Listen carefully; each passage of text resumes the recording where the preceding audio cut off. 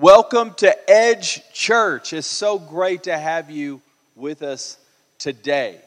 I believe God's going to speak powerfully and wonderfully in your heart, and I want you just to prepare to hear a great word from God. Because you know what? Every battle that you're facing has a spiritual implication to it.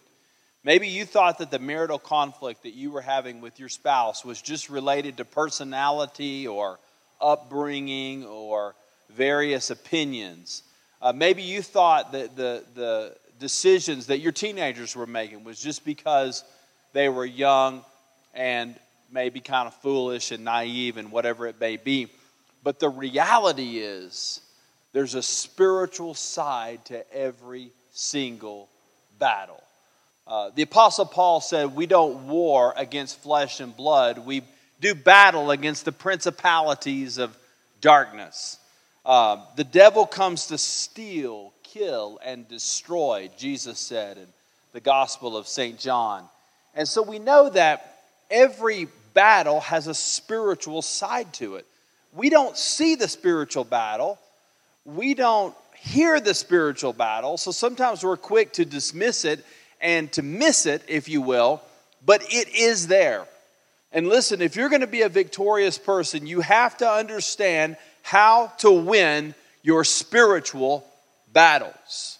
There are some things that cannot be changed in the physical, in the natural.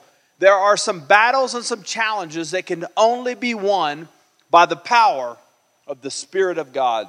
And I want you to write down a few notes today as we journey through this passage from 2 Kings chapter 13.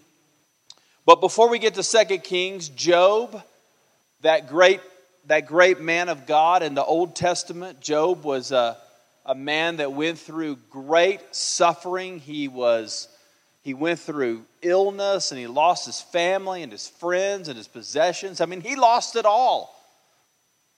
Why? There was a spiritual battle that was raging.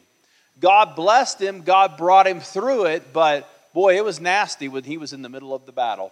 Our nation is in the middle of a massive crisis. A crisis centering around race and racism. You know what the heart of racism is? It's that people don't know God. Genesis chapter 1 verse 27 says that God created humanity in His own image. The reason that all people are equal and that one race is not superior to another is because God created us all in the beginning. And when God created us, He created us without distinction. We need more of God. We need more of God's Word in our community, in our state, in our country, and around the world. And when we do so, we will appreciate, we will love, we will honor, we will respect people who are different from us. There's a battle. There's a battle. There's no challenge you're facing today that doesn't have a spiritual implication to it. Our prayer is today that God would turn the light switch on in the spiritual battle that we are waging. Now let's look together at 2 Kings chapter 13, because Joash is the king of Israel. He worships Baal. He's not a man of God. He's not a godly king. Most of the kings were not. Elisha is 90 years old. He's literally about to die. 2 verses after this little section of scripture ends, Elisha is gone.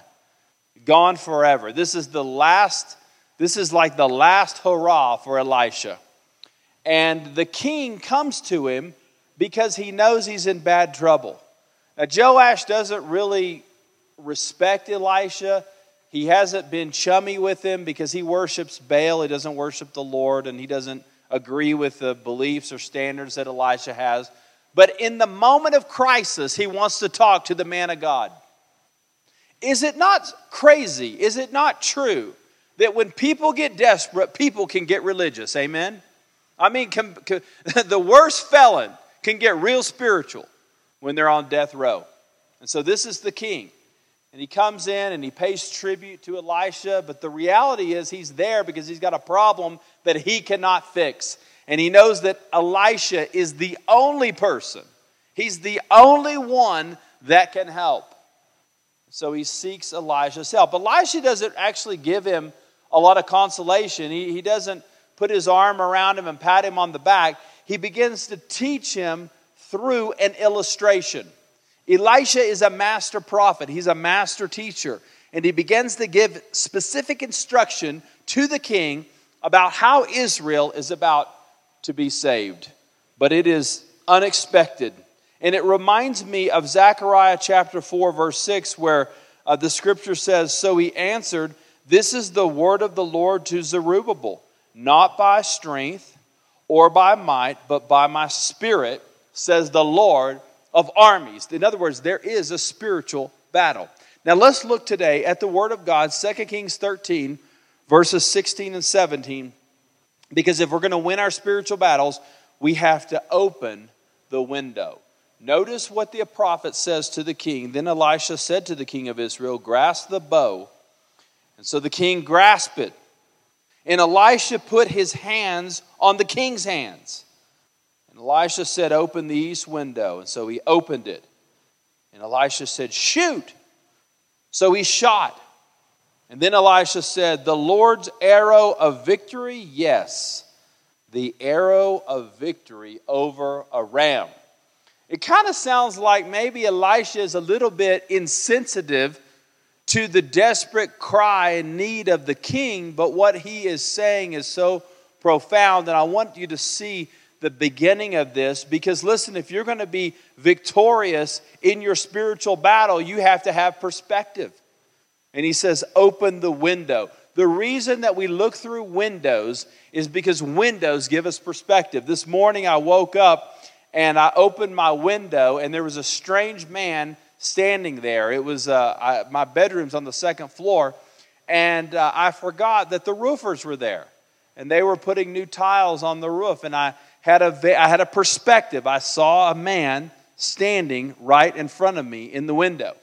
And then it was interesting because I went downstairs and I went out the front door to come to the office and to come to church, and I looked back and I had a different perspective. I was looking at the same thing, but what I saw was different. The perspective was different because I was standing in a different place. If you're going to fight that spiritual battle, you got to get God's perspective on your life. And the first question is, well, what are we looking through? What are we looking through? The king and the prophet were looking through that east window. They were looking through the window, the direction towards the enemy. They could have looked at a lot of windows that day. They picked the one that was towards the oppressor, towards the battle, the east window. What are we looking through? And you know, if we're going to be victorious, we got to understand that we can look through the wrong lenses sometimes. I grabbed Miss Jan's glasses off of her desk right before I came in here to preach to you today, and wow, it's amazing when you wear somebody else's glasses how crazy you can become. I feel like I need medication and therapy after wearing those. If I'm a little dizzy up here, you'll know why. But because I'm looking through the wrong lens, amen? I'm not looking through what I need to look through to see. Every lens has a color to it. And a friend of mine a few years ago gave me these Ray-Bans. And, you know, shades are interesting because when you look through the shades, you see a tint. Sometimes it's an amber color. Sometimes it's more yellow or orange or brown or whatever color that it may be. But there's a tint. And it shades the vision that you have. And so what you see and what you behold is contingent upon the lens that you're looking through. Now, in our spiritual life, God has given us a lens. One of the lenses we look through is the Word of God. And when we see our spiritual battles through the Scripture, we have a lens. And yes, it impacts our vision. We don't see the things that we used to see. We don't see the things that other people see. We have a perspective that is different and unique. If you're going to be victorious, you got to look through the right lens and that is the Word of God. One of my new favorite verses is Deuteronomy 20, verse 4. For the Lord your God is the one who goes with you to fight for you against your enemies, to give you victory. Isn't that great? That's a lens, man. I want to look through the lens of Deuteronomy chapter 20, verse 4. But there's also another question. What are we looking at? Are we looking at the enemy, or are we looking at the arrow of the Lord? Are we looking at Aram, or are we looking at God's arrows? Isn't it easy to get fixated on our enemies? I mean, our enemies are big, they're intimidating, they scare us, they strike fear in our own hearts, and many times we get into scenarios we don't really know what to do, and it's easy, if we're not careful, to get our eyes on the enemy rather than on the size and the bigness of God's might. If we're going to be victorious, we got to understand that God is greater than any challenge. There is no challenge that is too great for our God, and we look through that lens. Just as Elisha and the king looked through that window, they were looking to victory. God was giving them a perspective. It was almost like, I want you to shoot the arrows, and as you're shooting the arrows, I want you just to think about what it would be like to see the enemy laying on the ground and to see Israel marching in victory. Perspective. Now, what are we looking at? What are we looking at? We got to remember our victories. It's hard to win, isn't it? My youth basketball club had 3 seasons in a row where we won 3 games. We had losing seasons. Last season, I was so happy. We won 9 games, if I can just brag for a minute. One game, we were winning so big, I forgot I was the coach, and I started filming on the sideline on my iPhone all the plays, man. I was like half dad, half coach, half fan, whatever it was. I was posting things like crazy. I was even putting things on Twitter, and I don't even tweet. I was so excited. And I wanted our kids to celebrate the victories because it's hard to win. I played on a high school basketball team that won 10 conference championships in a row. And the problem with winning that much is that you don't really understand how hard it is to win. It's a special thing to win. Our coach left the season before my senior year, and our team got 3rd place. And it was almost like the whole school went into a deep, dark depression that year. You don't realize when you're winning how special it is to win. It's hard to win. But when you win, you ought to celebrate it. You ought to remember it. Because I can guarantee you the devil is going to whisper in your ear about the losses. And unfortunately, many people are playing the film in their mind of their losses more than they are of their victories. But you know what? When we got the right perspective, when we're looking out that window under the leadership of God and His Word and the power of the Holy Spirit, man, nothing can stop us. Nothing can stop us. We have to see it before we can seize it. And so Elisha begins to help this young king by helping him with his perspective. If you're going to be victorious, what lens are you looking through? What are you looking through? Here's the second thing. We got to aim the bow. Now that's preparation. He's going to have the king practice. I mean, this sounds kind of odd because I doubt that the king did a lot of fighting, but he's the leader of Israel. And notice what the prophet says to him there in verse 16. Then Elisha said to the king of Israel, grasp the bow. So the king grasped it, and Elisha put his hands on the king's hands, so like they're holding it together. And Elisha said, open the east window. So he opened it, and Elisha said, shoot. So he shot. And then Elisha said, the Lord's arrow of victory, yes, the arrow of victory over Aram. You are to strike down the Arameans in Aphek until you have put an end to all of them. And then Elisha said, take the arrows. So he took them, and then Elisha said to the king, strike the ground. So Elisha has him shoot an arrow, and then he says, keep shooting the arrows. Now it's interesting because when I first began to read this passage, I thought, well, why would he have him shoot an arrow and then grab the arrows and start hitting the ground with the arrows? But I think what is missing in this passage is that Elisha is asking the king to strike the ground with the bow and arrow. So he's supposed to keep shooting all of the arrows. He's to strike the ground with the velocity of the bow is really what he's doing. But he's having him practice. He's trying to get it in his mind. You're going to be victorious. You know, you have to see it before you can seize it. Amen? You got to practice it. What we practice will come to fruition in our lives. This is why it's so important for single people, and I'll talk to our younger people, to practice God's plan for sexuality.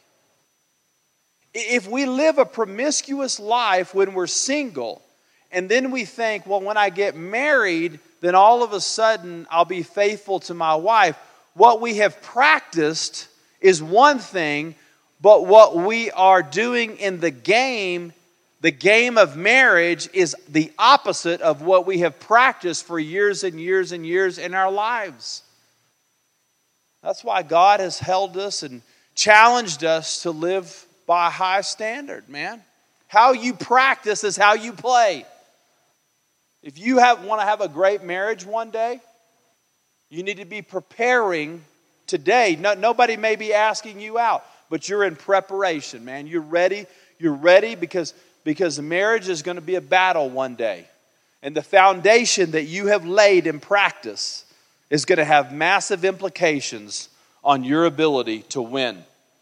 Now, preparation is seen throughout the ministry of Elisha. And Elisha, in an earlier passage, had the kings that were desperate. There was another situation where the kings were being attacked by the enemy, and they didn't have any water, and they were about to die of thirst. And Elisha said, dig a bunch of ditches. And he sent a massive storm, and water filled the ditches, and the armies survived and had a great victory. But before the victory could come, there had to be preparation. It wouldn't have done any good for God to send the rain if they didn't have anything to hold the rain. So the preparation of digging the ditch got them ready for the blessing and ready for the anointing and the power of God. Are you prepared, man? Are you practicing the things in your spiritual life that you know are going to bring success? A lot of times we think about getting in the game, but we think very little about practice. But how we practice is how we will play. It's so important, isn't it? So important.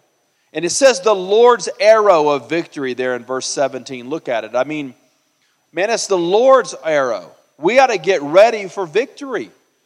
There's an arrow of victory over depression. There's an arrow of victory over doubt. There's an arrow of victory over selfishness. There's an arrow of victory over insecurity and an arrow of victory over anger. Every battle has a spiritual side to it.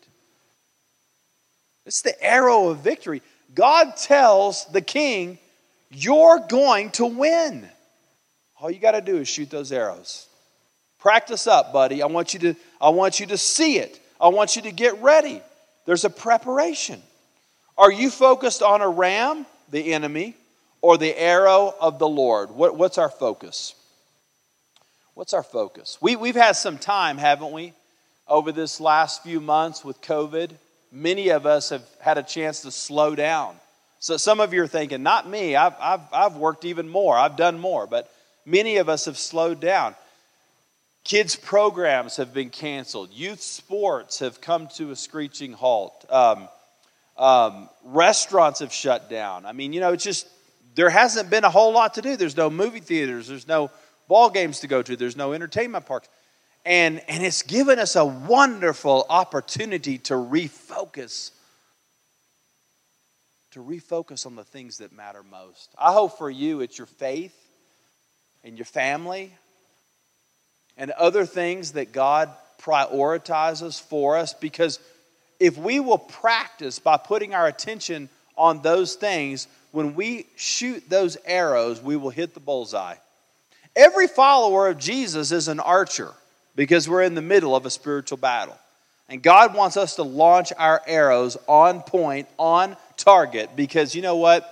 The window is closing. God gives us specific opportunities at specific times for specific moments. And if we miss that window, we can't go back. I hope you make the choice and the decision to not live from the vantage point of regret. But I hope you feel like, man, I let it rip. I shot my arrows. I did everything God purposed for me to do. Everything that's before me. God, give me the perspective, and God, help me to practice. I believe this. When you get up in the morning and get on your knees and pray, that's practice. You're saying, God, I need you. When I go to the office today, I need some help. Lord, when I'm leading my family, when I'm making some big decisions today, God, would you lead me? That's practice. How you practice is how you will play. When you come to worship, when you come to church, how you practice is how you will play during the week. We need to focus more on practice. I had a kid on my youth basketball team. He came and tried out a few seasons ago, and the dad called me and said, we have some other obligations. My son wants to come to all the games, but he doesn't want to come to the practice. He can't come to any practices. Is that okay? We'll pay the full registration fee, but we don't want to come to practice. I thought that was the weirdest request I had ever received as a youth basketball coach. I've never heard of anybody that played on a team that didn't practice. Nobody gets excited about practice. Not like a game. Everybody wants to perform well in the game. People are like, practice. It's kind of like a necessary evil. It's something that we have to do, but it's the preparation, man. It gets us ready for the things that God has for us, and we want to win. So we should open our window, we should aim our bow, and here's the third thing, we should shoot our arrows. Now notice the thing that Elisha says to him. This is interesting. Then Elisha said, take the arrows. And so he took them. And then Elisha said to the king of Israel, strike the ground. So he struck the ground 3 times and he stopped. And the man of God was angry with him. And he said, you should have struck the ground 5 or 6 times. Then you would have struck down a ram until you had put an end to them. But now you will strike down a ram only 3 times. In other words, because you only shot 3 arrows, you're just going to have a partial victory. God wanted to give you a full victory. God wanted you to have a total dominance in this war. But because you stopped, you're only going to have a partial win. Can you imagine if you had like an undefeated season before you, but then you settled for 500? That's defeating, isn't it? But the question when you read the passage is, well, why didn't Elisha say, shoot 5 or 6 arrows? Why didn't he give more specific instruction? I mean, Elisha kind of leaves it hanging a little bit. He just says, shoot some arrows, man. I think the reason is that because he wanted to see the passion with which the king would engage this challenge and opportunity. He was waiting to see how much intensity the king was going to bring to this scenario. And I just kind of envision the king. He's kind of lackluster. He's half-hearted. He's He's not enthusiastic. He may have been thinking, well, I'm really not an archer anyway, so why should I shoot the arrows? It's kind of like when I tell my kids, hey, do your homework. I don't go through, my boy's 13 years old, I don't go through with him and go, now, did you turn in that math homework? Did you read that book for your English class? Did you write that paper? Did you do those equations? Did you prepare for that test? He knows he's got to do what he's got to do to be prepared to be a good student. My boy went to basketball camp last summer, and he talked to one of the guards at one of the local high schools who was a star player. And he asked, what do I need to do to handle the ball like you? And he said, 15 minutes a day, every day, you got to work on ball handling. I don't have to tell Zane, you got to work on ball handling. Zane knows he's either going to work on his ball handling and be a great ball handler or not. But it's not my job to go through every single day and to hound him about all the details.